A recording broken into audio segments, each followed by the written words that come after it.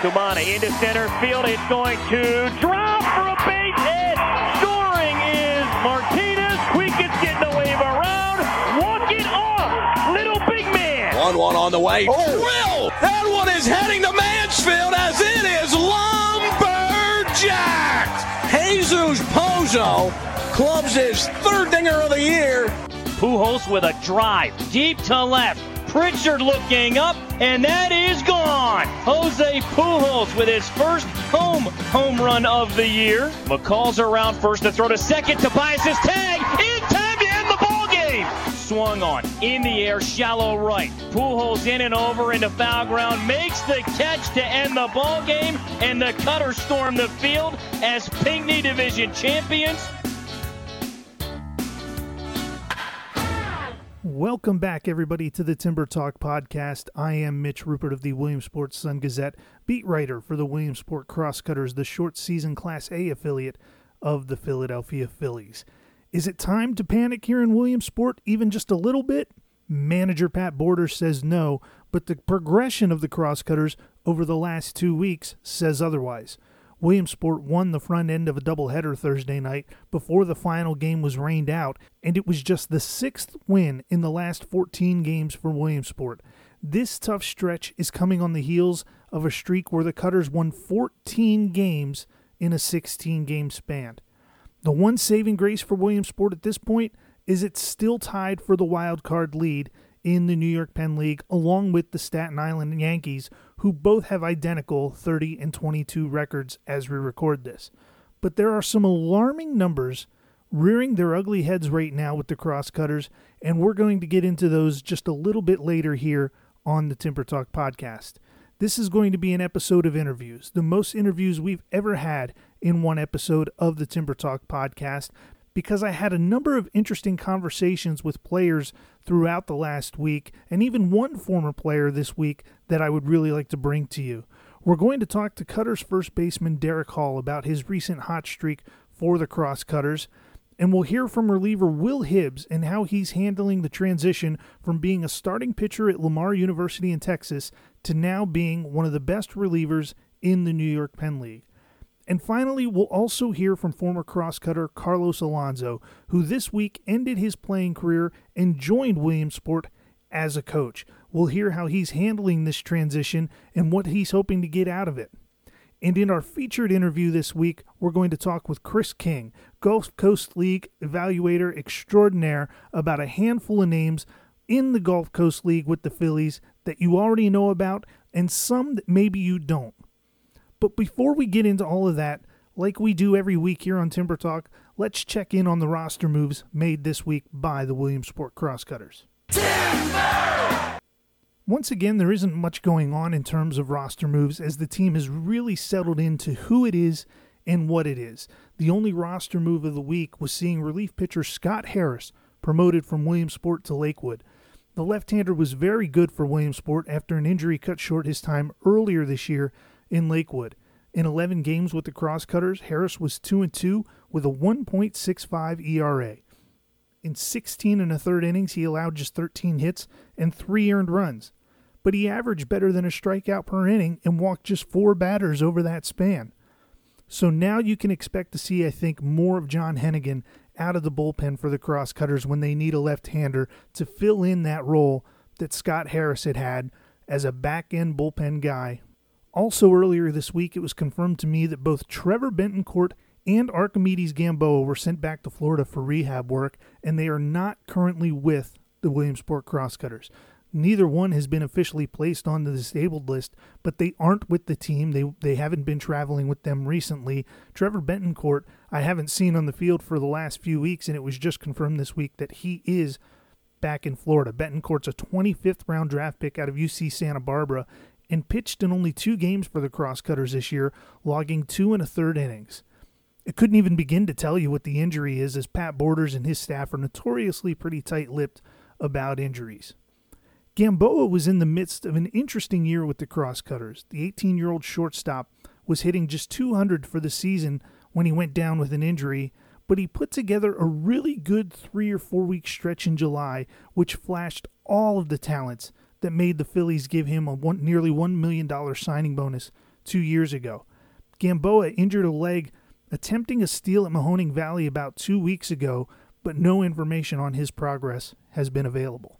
Also this week, it was announced that 3 Williamsport Crosscutters players were selected to the New York Penn League All-Star team. Starting pitchers Adonis Medina and Ranger Suarez were named to the New York Penn League South team, along with outfielder Jesus Alastri.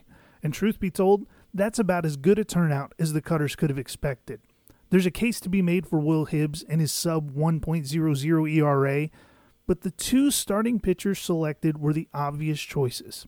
Jesus Alastri was a bit of a surprise considering he was sent back to the Gulf Coast League once this year as the college players reported to the Crosscutters, and he hadn't really played regularly until Mark Laird was recently promoted to Lakewood.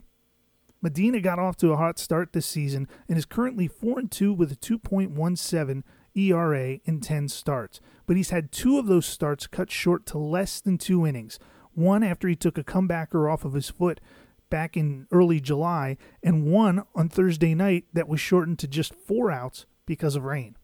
Ranger Suarez, we know, threw a no-hitter earlier this season for the Crosscutters and leads the team with 5 wins. He's 5-1 with a 2.72 ERA heading into the weekend series against Mahoning Valley, and he has been Williamsport's most consistent starting pitcher. Jesus Alastri leads the Crosscutters with a .316 batting average over his 2 stints with the team this summer.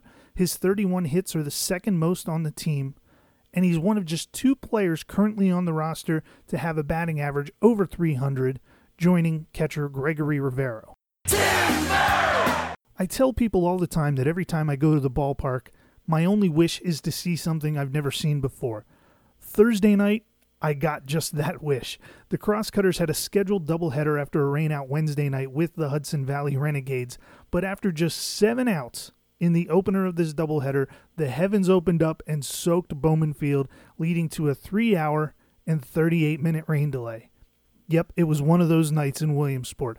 The rain delay brought up to me memories of the 1993 faithful doubleheader between the Phillies and the Padres at Veterans Stadium that started, I believe, on July 2nd and ended on July 3rd at 4:40 in the morning on a base hit by Mitch Williams. Coincidentally, Mitch Williams was in Williamsport earlier this week, making an appearance in the first game of the 3-game series between Williamsport and Hudson Valley.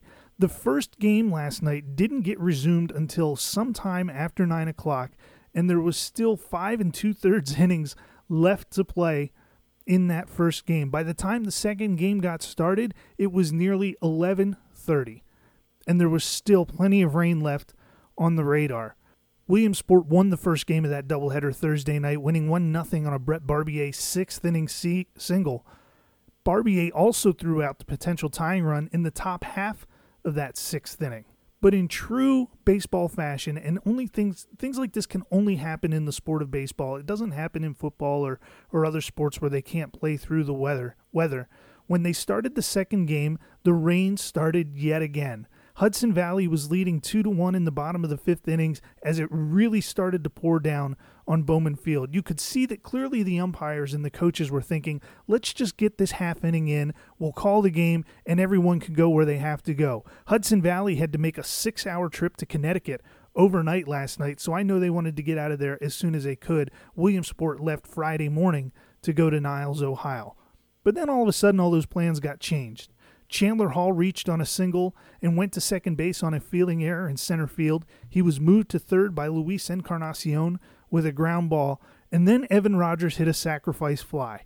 You could tell it wasn't in the game plan for how the officials wanted to end the game, how the umpires wanted to end the game, because when the game got tied up at 2-2, you could see the umpire's shoulder slump, and even the coaches couldn't help but laugh a little bit. John Hennigan came out to relieve Cole Irvin in the top of the 6th inning of Game 2. He threw one pitch, and the rain was just too much for him to take. The umpires called everybody off the field. And the problem for the Crosscutters was they couldn't put the tarp back on the field because all of their interns had gone home. And that's what they use interns as part of their grounds crew to put the tarps on the field. The rain stopped quickly, and truth be told, they probably could have used about 20 or 30 minutes or so worth of work on the field and got it playing again and ready to go to finish out the ball game. They could have restarted by about 1 a.m., but it just put everybody in a bind. So eventually the managers agreed to just call the game, and because this is the last time this year Hudson Valley and Williamsport will meet, it was declared a no game. That's right. It's like the game never happened. The 5 innings that were pitched by Cole Irvin, the 5 really good innings pitched by Cole Irvin, they will never go down on his stat sheet. They would just be a figment of our imagination and a couple of markings on my scorebook. So what that means for the Crosscutters is they're going to play a 75-game schedule this year instead of 76. Hudson Valley had already previously lost a game earlier this year. They're only going to play a 74-game schedule. I tell you that story, that big story, because I think on a broader spectrum, the whole process of Thursday night, where it took over 8 hours to essentially play 7 innings, I think this could be pretty good for this Williamsport Crosscutters team. This was a pretty tight-knit group to begin with, even to the point where last night during the initial 3-hour and 40-minute rain delay, they got a group together and had a rock, paper, scissors battle behind home plate with the Hudson Valley team. That was a lot of fun to see, and if you want to see some of the video, go on to my Twitter at Mitch_Rupert. I posted some of the video of that. But it was the way the game played out and the way the whole night played out that maybe will help this Williamsport Crosscutters team get out of this current funk that they're in, where they've only won 6 of their last 14 games. Will Hibbs came in and worked out of a bases-loaded jam. Then he had a runner on third with nobody out in the next inning, and he didn't allow a run there. Then Barbier came up with the clutch single to win the first game 1-0. You could see that the guys were fighting for one another. They were working to try and help one another out. Barbier's play at first base to cut down a run at home was a great play for a guy who's a catcher and had only played a little bit of first base at Cal Poly this year and is not a first baseman by trade. And he made a great play, great recognition to see the runner coming home, and made a great throw to the plate to to Henry Lartigue to get the out and take that runner off of third base. I think it's important to see that these guys are fighting for one another because it means they haven't rolled over yet. It's a bonding experience to go through a night like that. These are the stories they're going to tell their kids and their grandkids about, when they're 50 and 60 years old, about what life in minor league baseball was like. And maybe, just maybe, this can help push the team forward. Like I said, that win in the opening game of the doubleheader was only their 6th win in their last 14 games. But the problem hasn't been the pitching with the Williamsport Crosscutters. The pitching continues to be very good, especially the starting pitching. Even though Adonis Medina only went 4 outs, an inning and a third on Thursday night before the rains came, his start was the 6th starting effort over the last 14 games to not allow an earned run for the Crosscutters. And if you look at the numbers for the Crosscutters pitchers in total over the last 14 games and compare them with the season averages, there isn't a whole lot of difference.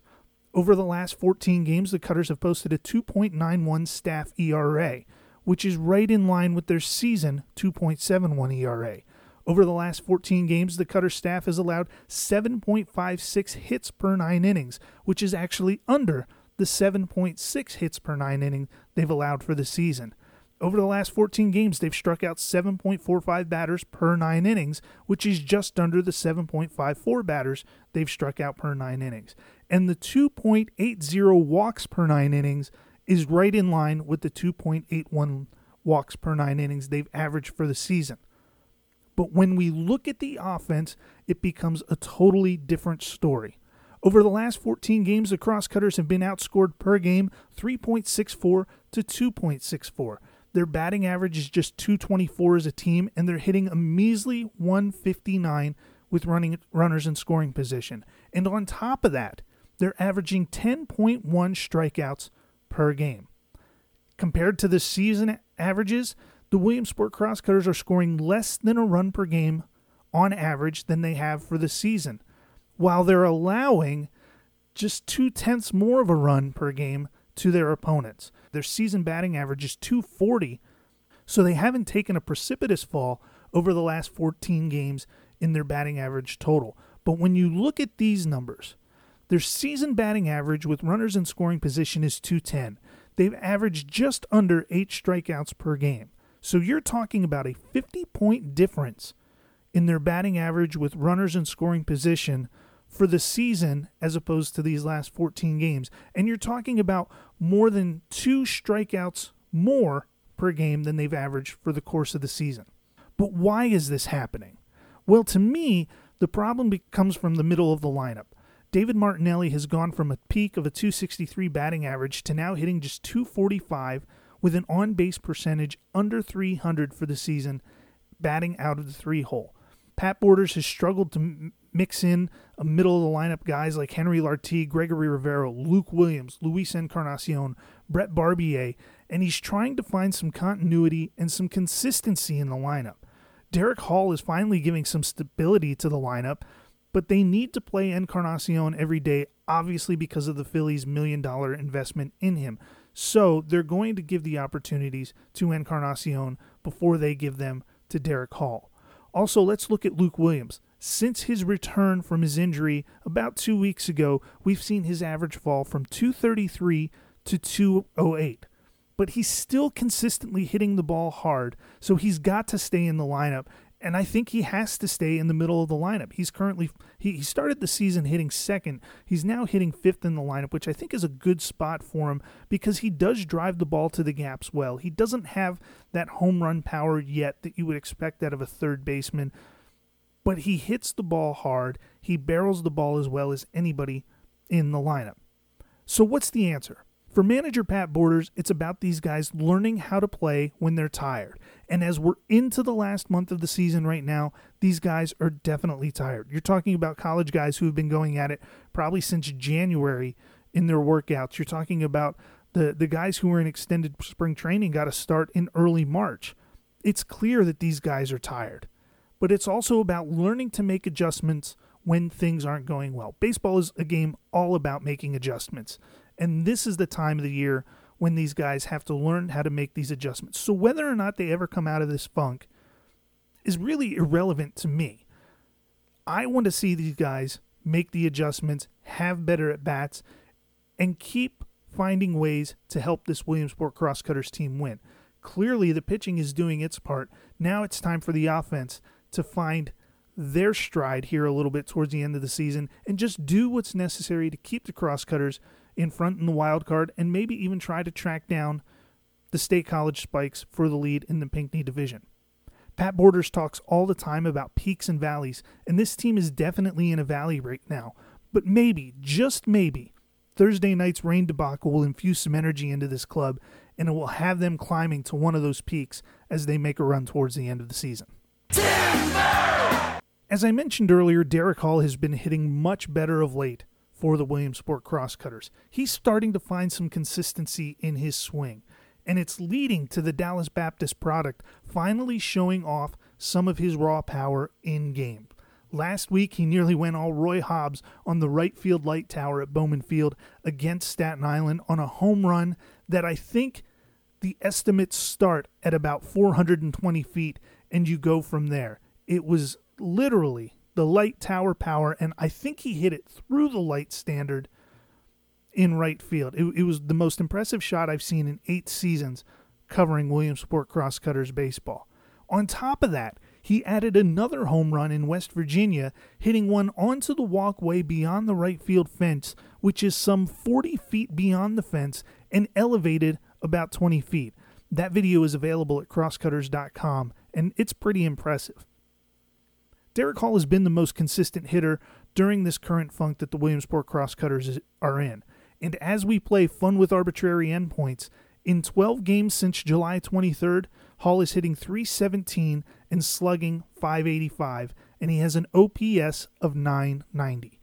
Of his 13 hits during that time, 5 are doubles and 2 are home runs. After he hit that home run against Staten Island, Derek Hall and I talked a little bit about why things have turned around for him, and here's what he had to say. You've been squaring some balls up lately. I think over the last 8 or 10 games, you really seem to be hitting the ball well. Do you feel like you're in a good spot right now? Yeah, my swing feels good. I feel like I've kind of narrowed down some things, and able to get on time, and I think that's, been the biggest difference. Even some of these outs you've made this week, they're just, line drives to center field. Is that kind of when you know you're going good, when you're going back through the middle? Yeah, I always try to stay through the middle because you kind of err on one side or the other. If you're a little late, hit the left, a little early, hit it to right. So, it's some things have been going my way offensively, and I think it's just because I've been in more hitters counts instead of getting 0-2, 1-2, and where the pitcher kind of has you in his hands. I think that's been the difference. Has it been about being a little more patient for you at the plate, or just kind of the way baseball goes sometimes? Yeah, and I think seeing the ball well, that's always, people talk about it's the most underrated statement, just seeing it, because if you see it well, you won't swing balls. And if you're not 0-2 all the time, you're not going to swing balls because you're going to be more patient, you're waiting for your pitch. Now, before I go nuts on Derek Hall's prospect status, all the caveats apply with Derek Hall that go along with being a first base-only college draftee. He's not a great defender, but he's adequate over there and the best first base defender on this Williamsport Crosscutters team. He's also hitting far better against younger pitchers with a .321 average and a .1013 OPS than he is against older pitchers where he has a .233 batting average and a .794 OPS. So Derek Hall hasn't reached total prospect status yet. He'd need a couple seasons like what Rhys Hoskins has put together to reach that kind of status, and even now there are still some that are worried about Hoskins' future. But dream on this. The power is real, and now he's showing it in games. It's worth keeping an eye on Derek Hall. Covering the Crosscutters, I'm always looking for the most reliable information I can get on the players in the Gulf Coast League, just so I know what to expect from the guys who eventually make their way to Williamsport. My go-to source for all that is none other than Chris King, who spends many sweltering summer afternoons watching the Gulf Coast League games. And Chris joins us now here on the Timber Talk podcast. Chris, how you doing, man? Doing well, Mitch. Thanks for having me. Yeah, thanks for joining us here. You probably spend too much of your life at Gulf Coast League games, but you must enjoy it at least a little bit. Absolutely. At least 5-6 games a week, and that's only because they don't even play on Sundays. So one day off. I'd call it punishment sometimes, but you like it, so it can't be punishment. So I guess. Yeah, it's just a cool level to watch these kids come in, make their debuts, and play as teenagers, and then check them out 3 or 4 years down the road, and see where they're at. Then it's just a cool way to see these kids from the start. If you want to follow Chris on Twitter, he's at StatsKing on Twitter, and he's a great follow, great information on these guys. Chris, let's get right into it. Over the last couple of years, you've been the first guy to kind of hop on the bandwagon for guys like Franklin Kilome and Adonis Medina. That's where we first heard of those guys. There seems to be another kind of arm in that line this year in Sixto Sanchez. Is he the next big arm out of the Phillies that you're touting from this group? Yeah, absolutely, man. What immediately jumps out with Sixto is the fastball. First couple starts, he was low, mid-90s, and, as the summer's gotten on, he's increasing velocity, which is kind of a rare thing to see in the GCL. A lot of these kids have been pitching all year. It's ridiculously hot out there, and kids are just completely spent. Their bodies are wore down a little bit, so you start to see a little velo drop. Or in Sixto's case, he's up where near, 96, 97 now. That's, I want to say, I don't know if alarming is the right word, but number one, you're talking about a young kid who just turned 18. You're talking about a kid in the GCL, and you're talking about a kid who's 5'10". Does it raise your eyebrows maybe when you see this kind of progression from him of, maybe there's still a lot more in this kid? I mean, the thing with him is there's no effort at all. I mean, it's so low effort. The ball comes out clean and easy. The arm action's clean and easy. Doesn't look like there's too much strain on the arm. I mean, it's so simple and, just comes naturally to him. I hate to bring up this name, but the build and the velo and everything would make you think Pedro Martinez. Is there any kind of similarity just to the delivery and the ease with which he gets to that velo? I mean, I'm never going to count Pedro on much anybody ever. That's a good policy. But, Yeah. Yeah, I mean, like I said, the effort's there, and it's just so simple and natural. It's not something you teach, so that's always a good sign. Obviously, he doesn't have a changeup like Pedro. Sure. uh, Who does? right, exactly. But he has the makings of a pretty decent one. The really cool thing about Sixto is first, he was primarily fastball, curveball, changeup. And then last start, I started seeing some funny readings on my gun and checked in. He just started throwing a slider now, too, around 92 miles an hour. A slider at 92? Yeah. Wow. Yeah. So I checked with a guy that's familiar with him. I said, what was he cutting it or something? Because I was up top and didn't really have a good angle for that start. I was kind of far back and didn't really see the movement like I normally do when I'm right behind the fence. He's like, yeah, man, he just started throwing a slider. I was like, okay. What's like, why not at this point? Yeah, I mean. Yeah, exactly. Yeah. So it kind of leads to two questions that I have about him. If he's a guy who's sitting 95, 96, 94, 96, and has at times has touched 97, 98, is there some feel for the breaking ball there that it could be an above average pitch? And with that kind of velocity, why is he only averaging about 6.5 strikeouts per 9? Yeah, that's the funny thing. I've kind of questioned that myself too. A lot of it's, I hate to be on the umpires, but I mean, there's plenty of calls where, the ball's right there on a corner and you don't get it for strike 3, stuff like that. And he's not really, he doesn't seem to be the kind of guy that wants to go out there and strike out 10 guys every time he takes them out. Like, he's fine with just going out there, being efficient, letting his defense work for him, and, keep that pitch count low. I see kind of a similarity in that with Adonis Medina, that what I've seen Adonis this year, where he's not afraid to pitch to contact, and I don't think that's common in kids that are as young as Adonis and Sixto. Is that a good quality? Because you would figure this, you can work to get strikeouts as you get older and things get more refined. So is pitching to good contact a good quality to have at this age? Yeah, I think it's a good thing for these guys. I mean, there's no sense of going out there, reaching back and trying to dial it up more than what's natural to you, and, put more effort than what you need to get outs. I mean, that's the name of the game at the end of the day, is just to get outs and do it quickly and efficiently. And that's what they're doing. Down the road, as they get better feel and the change-ups and the breaking balls become more part of their arsenal, then I think you'll start to see more bat missing. The one concern I've heard with Sixto is obviously his size. I talked to Chris Truby, the Phillies minor league roving hitting instructor, and I said, is he really only 5'10"? And he goes, oh, no. He goes, when he's in spikes, he's 5'11". Is there room for him to maybe fill out a little bit? And obviously, I mean, there's probably some room for him to grow an inch or two, but probably not 5 or 6. Yeah, I mean, he's not like a razor thin kind of build like a Killenay, and even Medina's a little more lean than he is.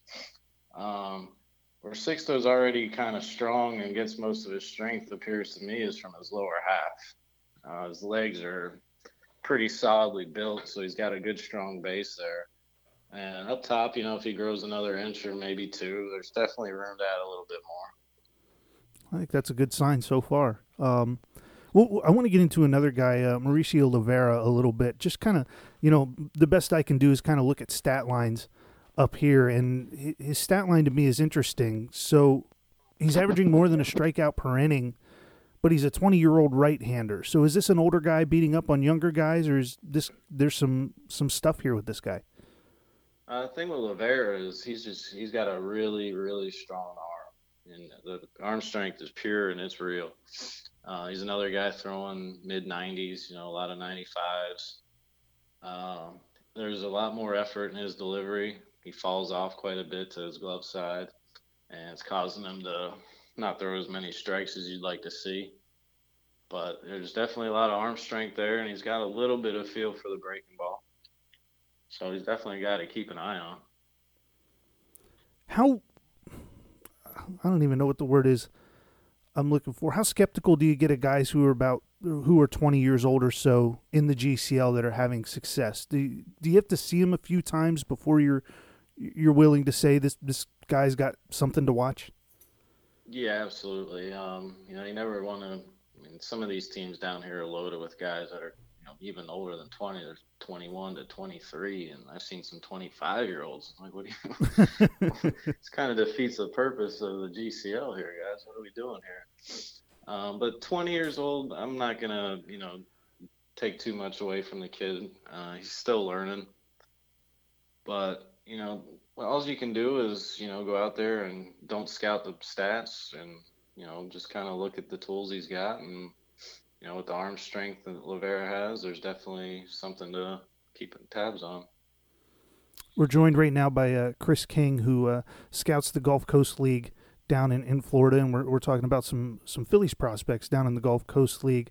I want to get into the outfield because I feel like we could spend hours on the guys that are in the outfield right now. Obviously, Mickey Moniak being the number one pick is the guy that's going to get some hype, but there seems to be some depth there.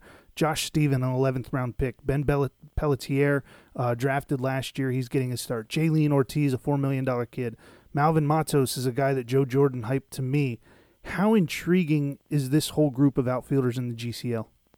It's extremely intriguing. I talked to a couple of people about it as well, and what was kind of frustrating for me as a guy that wants to see the younger guys was, they've been getting a lot of rehab guys down here, with Aaron Brown and Althair, and there's been a couple more, and it's kind of taken the bats away from the younger guys. But Moniak's Moniak. He's a plus hitter, plus glove, plus run. There's a reason he went where he did. Steven was very interesting. Kid can really swing the bat. He handles the bat well. Not a lot of swing and miss. Great situational hitter. But the thing with him is it's going to be tough going forward because I don't see too much other than the bat. He's not really, he's like a fringe average runner at best. Excuse me. Below average arm. So, not too much you can do with that, but the bat's for real. You mentioned Moniak a little bit, and just you kind of seeing what you expected. He sounds like a pretty polished kid, especially for a kid who's 18. Is that what you'd expect from a guy who obviously went 1-1 to come in and just look like a polished player and have some success even at 18? That's what you hope to see. It's not what you always see.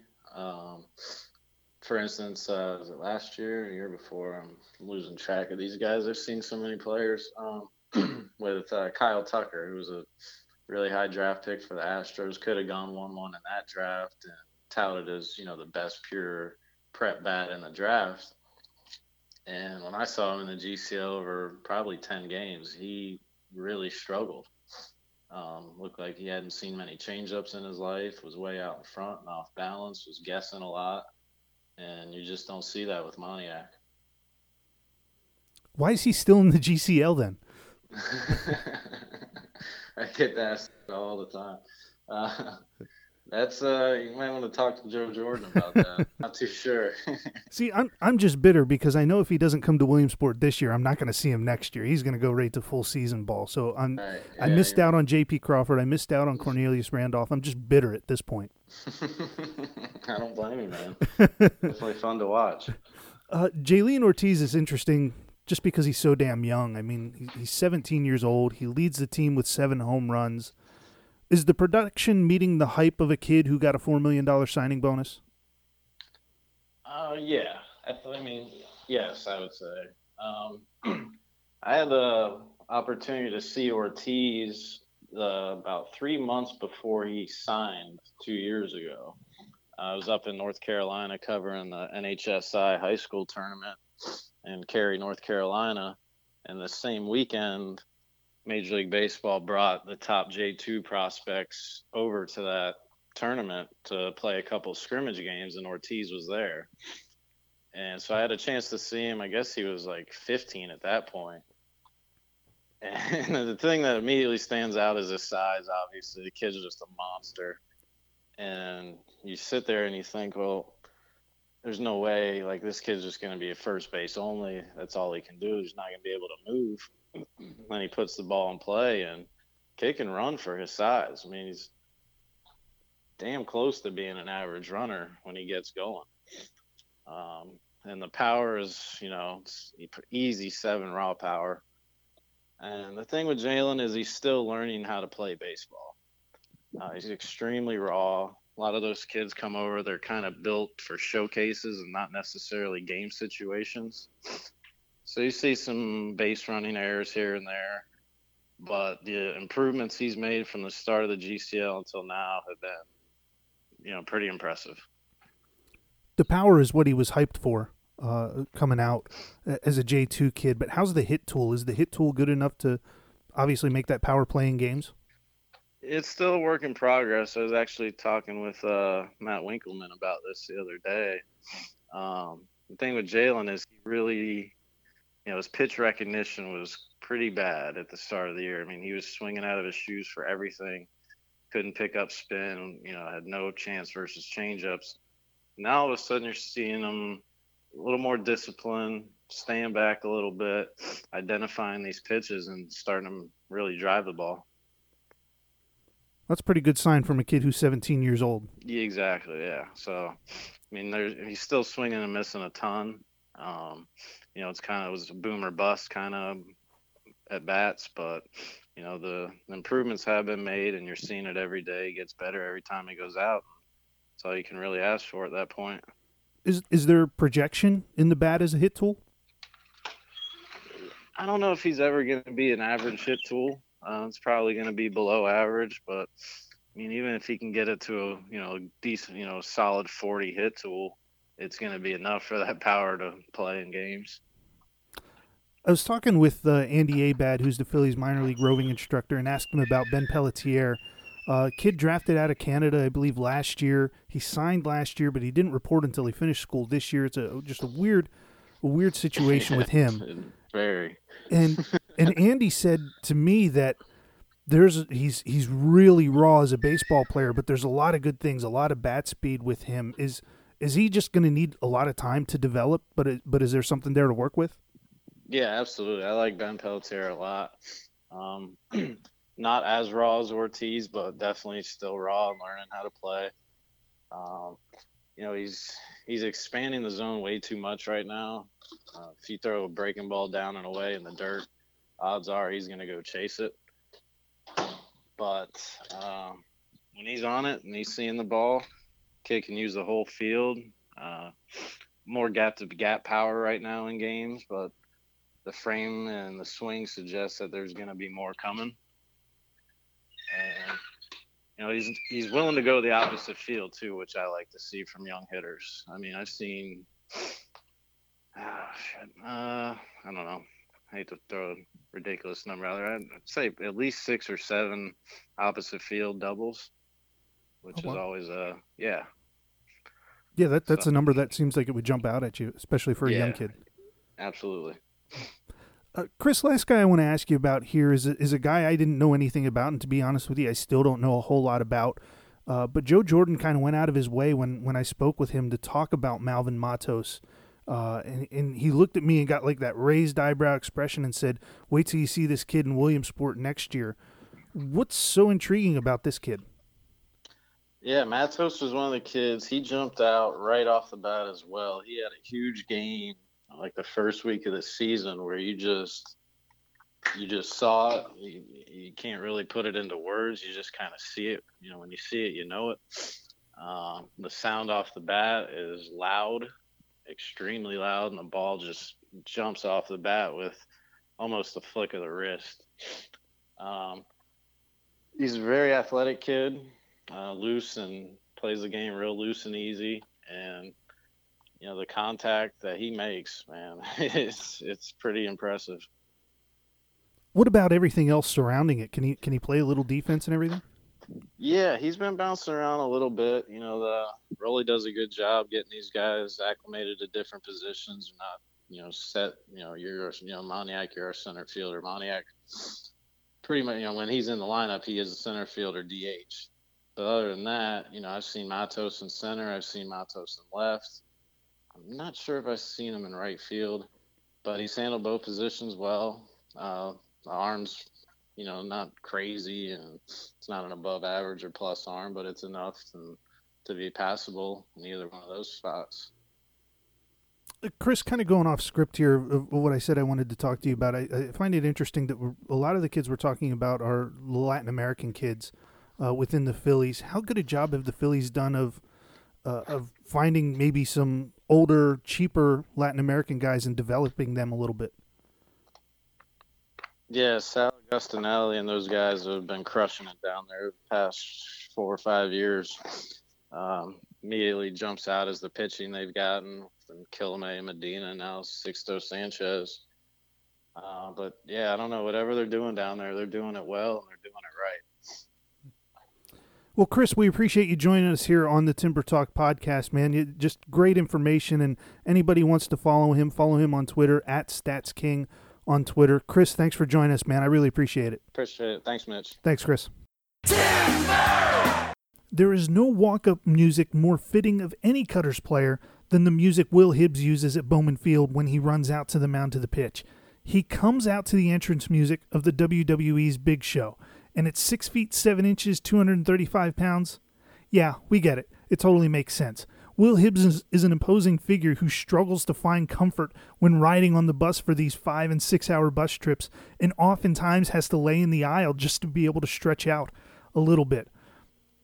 He's an imposing figure on the mound, but he's not going to blow you away with his fastball. What he's going to do is mix 4 pitches depending on the situation and depending on the hitters. He's turned it all into success this year. Coming into Friday night's game at Mahoning Valley, he was 3-1 with a 0.84 ERA, and he has struck out nearly 1 batter per inning. Not bad for a guy who's never been a reliever before. At Lamar University this spring, Hibbs was the Friday night starter for Lamar, the ace of the team's rotation. He never expected to be moved to the bullpen. It wasn't something that he talked about with the scouts during the course of the season. But here he is making the transition and making it well. I spoke to Will Hibbs earlier this week about that transition and just how things are going for him. What kind of a different role for you here in pro ball than you were in college? How's that adjustment going for you? Yeah, it's definitely an adjustment, but being a starter for 4 years and kind of adapting to the closer role, it's kind of a nice change because I'm able to not really have to pace myself, just kind of get out there and collect, the 3, 4, 5 outs that I have to get. Just kind of get out there and do it as quickly and efficiently as I can. Doing a lot of work out of the back end of the bullpen, how different is that from being a starter? Yeah, that's what I had to learn more so than anything. I kind of had to watch the game and adapt to how the game's playing, because at any given moment an inning could blow up and then I have to all of a sudden get warmed up, and a third of the time I'm used to being a starter, but the first couple of times was a little different or weird, but now I think I've got the hang of it. That's the biggest thing. I mean, you go through this whole progression as a starter to get everything loose, and then all of a sudden it seems like 10 throws you got to be ready to go. Right. Is a lot of your work in the pregame to make sure you're loose? Yeah. We throw our flat grounds before every game. We make sure to stretch out. We'll stay loose, and being a late game or closer, whatever you want to call it, type role.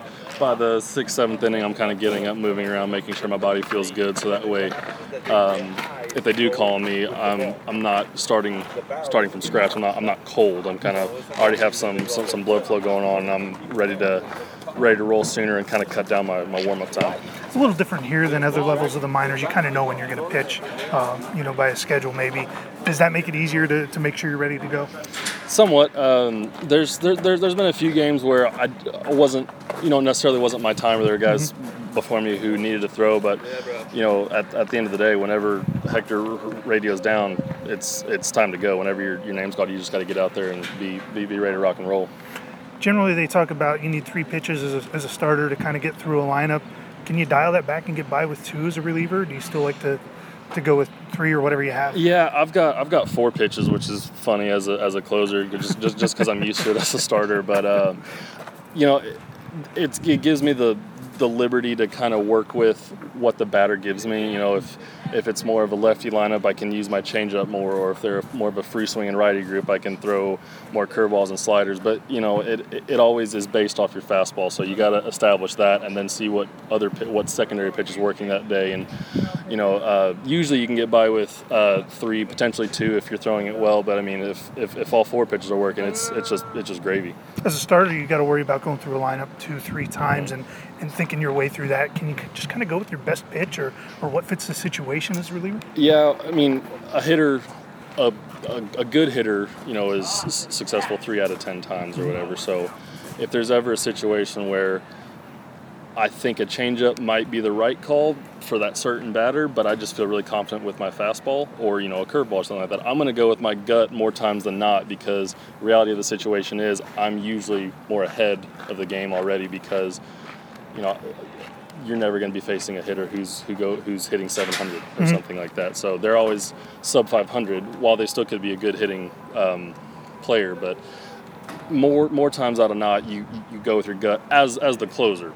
Or as a relief guy, as a starter, you start to take one at bat at a time to maybe set up for the next time through the lineup, and that's another thing I've had to kind of engrave into myself. Just realize that, hey, I can use all my energy for these 1, maybe 2 innings, and just kind of use whatever I have to do to get through it. And then if it's a situation where we're up 3 runs and doesn't one home run's not going to hurt us, I'm going to challenge fastballs, because that's my best located pitch. And so if they take advantage of that, you just tip your cap. But what you don't want to do as a reliever or closer is all of a sudden get a couple base runners on because of walks, because you're nibbling, or you're getting too cute with a curveball on a 2-1 count, whenever you should just be feeding fastballs and letting your defense work and collecting outs and letting the game take care of itself. Did you always know this was kind of be your future as a pro? No, I had no idea. I was my mindset was just get there, get there and see what happens. They might see certain things in me that I hadn't thought of before, which in the past 4 years haven't really considered myself a closer. That's just primarily because I haven't been in that role. Not to say I won't ever be a starter again, or I won't stop being a closer. That's not up to me. I'm not worried about that. I'm just trying to get out there, collect the outs, like I was saying, just attack the hitters and do my job, basically. Which do you prefer? Well, I've been starting so long. I'm more used to the starting role, but I'm having some success as a closer, and it's nice to be able to get out there for an inning or so and really just kind of get after it for those 10 minutes, hopefully, that I'm throwing. So. I'm adapting well. I say at this point, I don't have a set preference. I just want to throw, and if my team or my coaching staff needs me to go 2 or 3, 4 innings, I'm all for it. You already put in about 100 innings in college ball before you got here. It's starting to get to those dog days of the season. How's your arm feel? I feel great. We're working on some mechanical, I'm not going to say changes, but just tweaks, refinements type stuff to make it as perfect as I can. So I think using my lower half and hips more efficiently is letting me take a little stress off the arm. So I'm seeing my velocity kind of stay the same, but I'm not as tight the next day, and that's due to the lack of pitches in the game, being a closer, but also we also throw every day, and I'm not sore or tight the next day. It's because I'm using my lower half better, and just it's taking some stress off the arm, which is nice. I wish I would have had this type of coaching back when I was 19 instead of 22, but Yeah, it's funny. I've talked to all the pitchers I've talked to this year. They talk about Hector getting them to use their lower half. Is that just kind of his thing? He's latching on to. Yeah, it's definitely the train of thought with the Phillies. But when you break it down and kind of take a step back and think about it, it makes sense. There's no reason not to. You look at these guys, the Scherzer, Verlanders, Syndergaards, whatever, who almost effortlessly are throwing upper to or mid to upper 90s, and it looks like it's not taking a toll on their body. If you break it down and you look at their lower half, their hips, how they're using their quads and getting extension through the ball instead of just relying on utter arm strength, it starts to make a little more sense. So. Where's your velocity been so far? I think I started the season, 89, 91, and now I'm starting to creep up from there. But the nice thing about it is like I'm staying on the ball longer, staying through it, so the ball is actually sinking on me more. So I'm starting to worry less about velocity because that's what got me here. So I'm not worried about that. Now I'm focused on filling up the zone, making quality pitches as opposed to just moving the ball forward and throwing strikes. And I'm really starting to see some sinking action, getting a lot more ground balls, getting quicker outs, which is allowing me to throw longer if need be, and really, really take it from there. It's going to be an adjustment, though, just accounting for the extra movement you're getting on the ball. Yeah, but like I said, we're throwing flat grounds. We're throwing. You have your bullpen every 2 or 3 days. So, there was about a week and a half to 2 week buffer period where I was really figuring out. Now, I mean, it's like riding a bike out there. Whenever you establish your zone, personally on that day, you just get out there and attack and trust your movement, trust your stuff, and know that if you execute your pitch, the best potential outcome is going to happen. It's unclear what Hibbs' future is with the Philadelphia Phillies. It would seem that if the Phillies wanted to, they could stretch him back into a starter if they like the 4 quality pitches that he puts together. But maybe this is a role that just suits him better. Certainly right now it seems to. Carlos Alonso's story is quite an interesting one. He was a 32nd round draft pick out of the University of Delaware in the 2010 draft by the Philadelphia Phillies, and Alonso probably never should have made it as far as he did in the Phillies system. He's not an overly talented player, but his hustle, his work ethic, and that grittiness that comes with a player who doesn't know just how limited he is by his talents all molded him into a player who has been a valuable piece in the Philadelphia Phillies system. Sure, he's probably just some organizational filler and always was, and he was never going to see time in Philadelphia, especially not now at 28 years old, but he was someone the front office could point to and say, this is how you play the game. Never take anything for granted and appreciate every opportunity and chance you get to play professional baseball. Carlos Alonso is a guy who was going to force the team to peel the jersey off of his back, and recently the Phillies were able to do that with him. Carlos Alonso retired this week. He's currently on the Lehigh Valley Iron Pigs disabled list, and he'll remain there the rest of the season as he spends the final month of the season as a coach with the Williamsport Crosscutters. It's a title he's still getting used to, but one in which he's embracing right now. New career path for you, I guess. Tell me about how this came about for you. Yeah, this is it's definitely something that I've embraced in the last couple of weeks, and it took a little while just because I've been grinding for baseball for a long time, and it's definitely been a goal, and I had really high expectations. And you know what? Sometimes things don't always work out as planned, and you got to kind of look forward and see what's best for your future. So. I've accepted kind of the assignment here as a player coach, and just looking forward to the opportunity. Is your playing career done now? My playing career is done. How tough is that to kind of swallow a little bit? Because that's what you've done your whole life. Yeah, it's tough. I mean, it's still so fresh that I think it's good to kind of talk about it and kind of just say it out loud, just to kind of like let it sink in a little bit. And like I was saying before, it's obviously. There was disappointment at first, but I'm also excited about the new opportunities that lay ahead of me. 32nd round draft picks most often don't make that run to AAA and knock on the door of the big leagues. Did you get the most out of your ability you think you could have?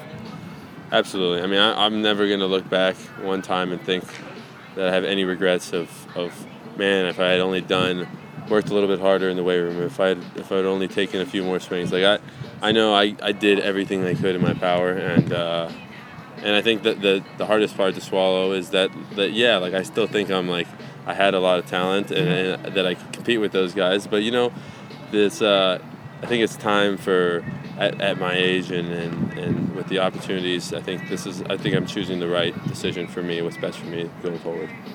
Is it tougher because you were that one step away from reaching that dream? Yeah, absolutely. I mean, it was tough, and coming up through the system with the guys that I've kind of made it up with, like the Brock Stassies and the Logan Moores, and those guys are obviously become they've been longtime teammates, but they're my good friends as well. So, you know what, I miss being in the clubhouse, but I mean, this is also an opportunity here to be a part of a clubhouse and be a part of the guys as well. So.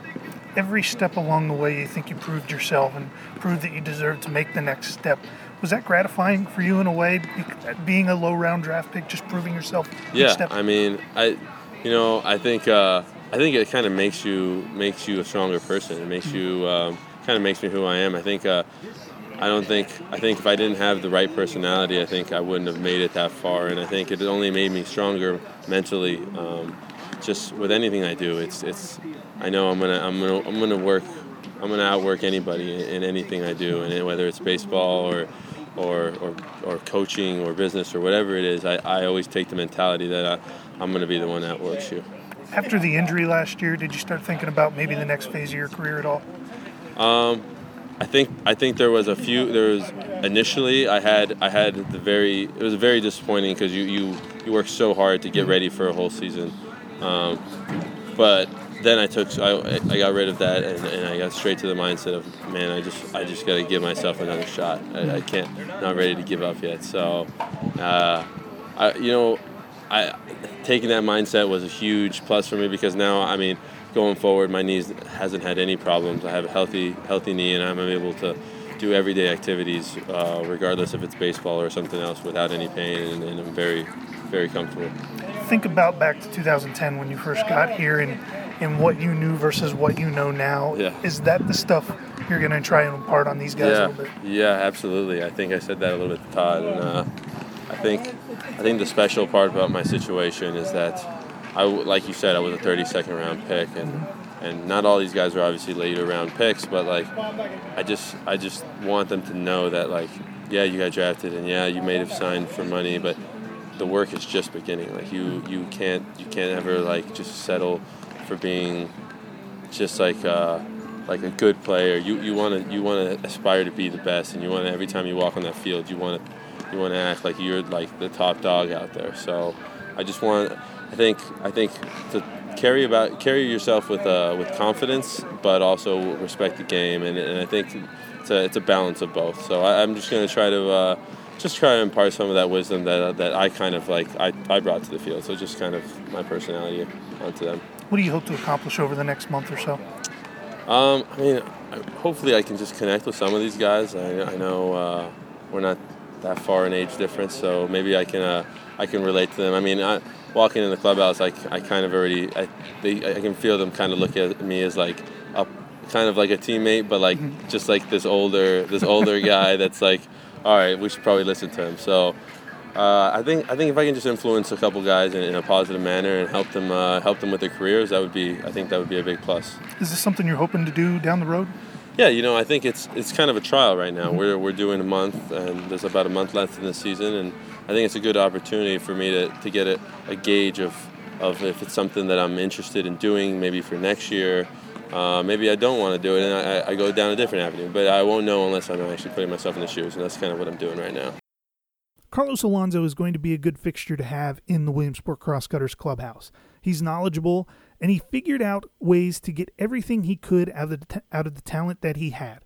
He's a student of the game, which makes for very good coaches. And he's a glowing example to new players that it doesn't matter in which round you were drafted, you can still make an impact in pro baseball if you want to work for it.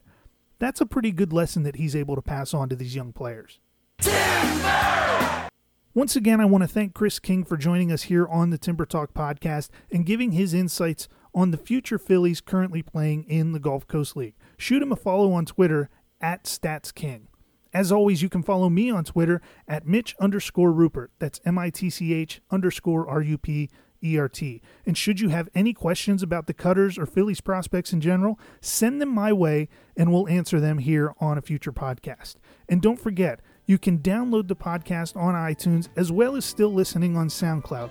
Please feel free to subscribe to the podcast on those channels, rate them, and leave your comments on what you think we can do better or what you would like to hear. And as always, you can read all my stories about the Williamsport Crosscutters at www.sungazette.com. Just scroll to the bottom and look for my picture and a link to my blog called Beyond the Boundaries. Thanks again for tuning in, everyone. We'll talk to you next week right here on the Timber Talk podcast.